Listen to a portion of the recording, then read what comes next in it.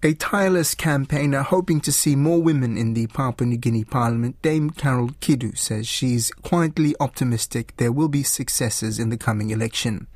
Nominations for the elections in July are due to start this week, and a record number of women candidates is expected. There have been just 7 women elected to the PNG Parliament in its nearly 50 years of existence, with none in the current Parliament. Dame Carol was a cabinet minister for 3 terms, finishing in 2012, but has been active since, campaigning for more women MPs. Don Wiseman asked her how confident she is that more women might break through. I'm cautiously optimistic we will get some women in, not lots of them, but some will. I'm cautiously optimistic some will get in. But it's a very hard road now. It's a different scenario from when I was in politics. Is it a harder road than it was even for you? Oh, harder. Yeah, definitely harder, because it's gone very strongly to what we call big man politics, tribal politics, and money politics. That excludes many women. They just don't have the money to compete with the men. When you think of their electorates, I mean, they have to travel to remote areas. They need helicopters, vehicles if there are roads available. They need outboard motors and dinghies, and they just don't have the logistical support that they need to get out there. Some of them have been really walking the talk for several months now, walking the mountains and things, and they certainly deserve to win, and they have the capacity to do a good job in there if they can adapt to Parliament. You've been involved with the training exercise through the ANU to try and get more women in. So what did that involve?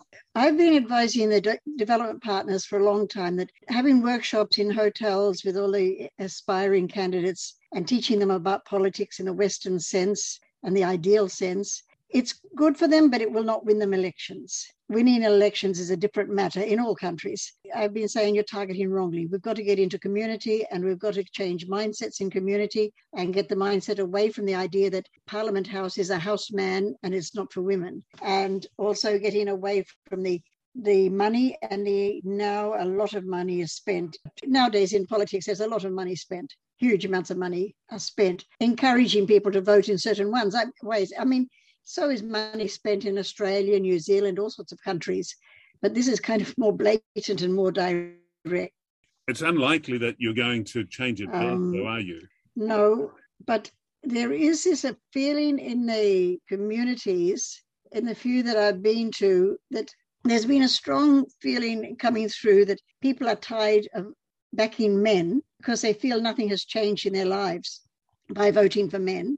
And our slogan has been vote women for change, and trying to focus on women who have done well in the past but not quite made it. Women who have been in the first 5 or first 10 in an election. And knowing that in Papua New Guinea, over 40 people usually stand for each electorate. So to get into the first 5 or 10, you're doing pretty well.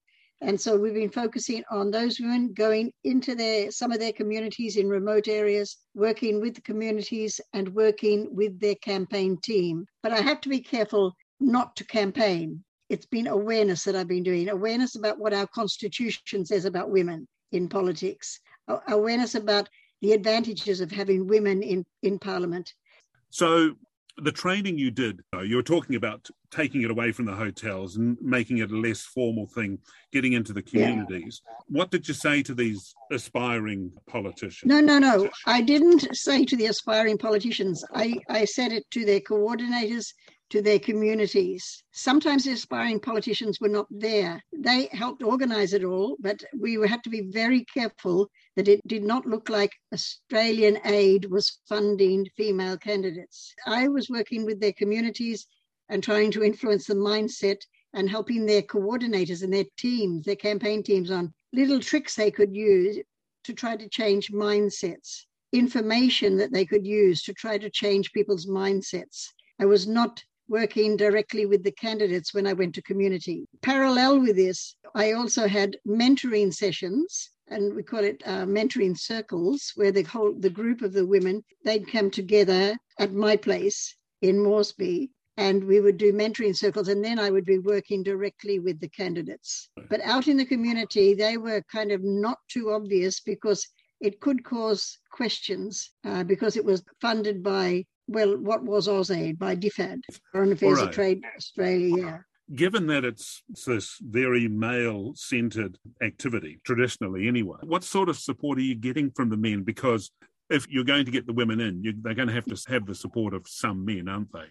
At the community meetings and the coordinator meetings, I had more men than women. It was really very encouraging. A lot of very good, strong men, councillors and people who are there supporting the women. That's why I am cautiously optimistic we might break through this time. So when I was working in community, it was more men than women, actually, in most areas. Oh, that's interesting. And so, it was very interesting. And they were making the statement, why has this never been done before? Why hasn't our own government been doing these education programs? Because they had no idea that our national constitution is very clear in Goal 2, Directive Principle 5, that women citizens must have equal rights in politics, etc., etc., And it was kind of, you could literally see the lights going on and thinking, wow, we didn't know this. And there was a feeling of anger and frustration in some areas. Why have we never heard this before,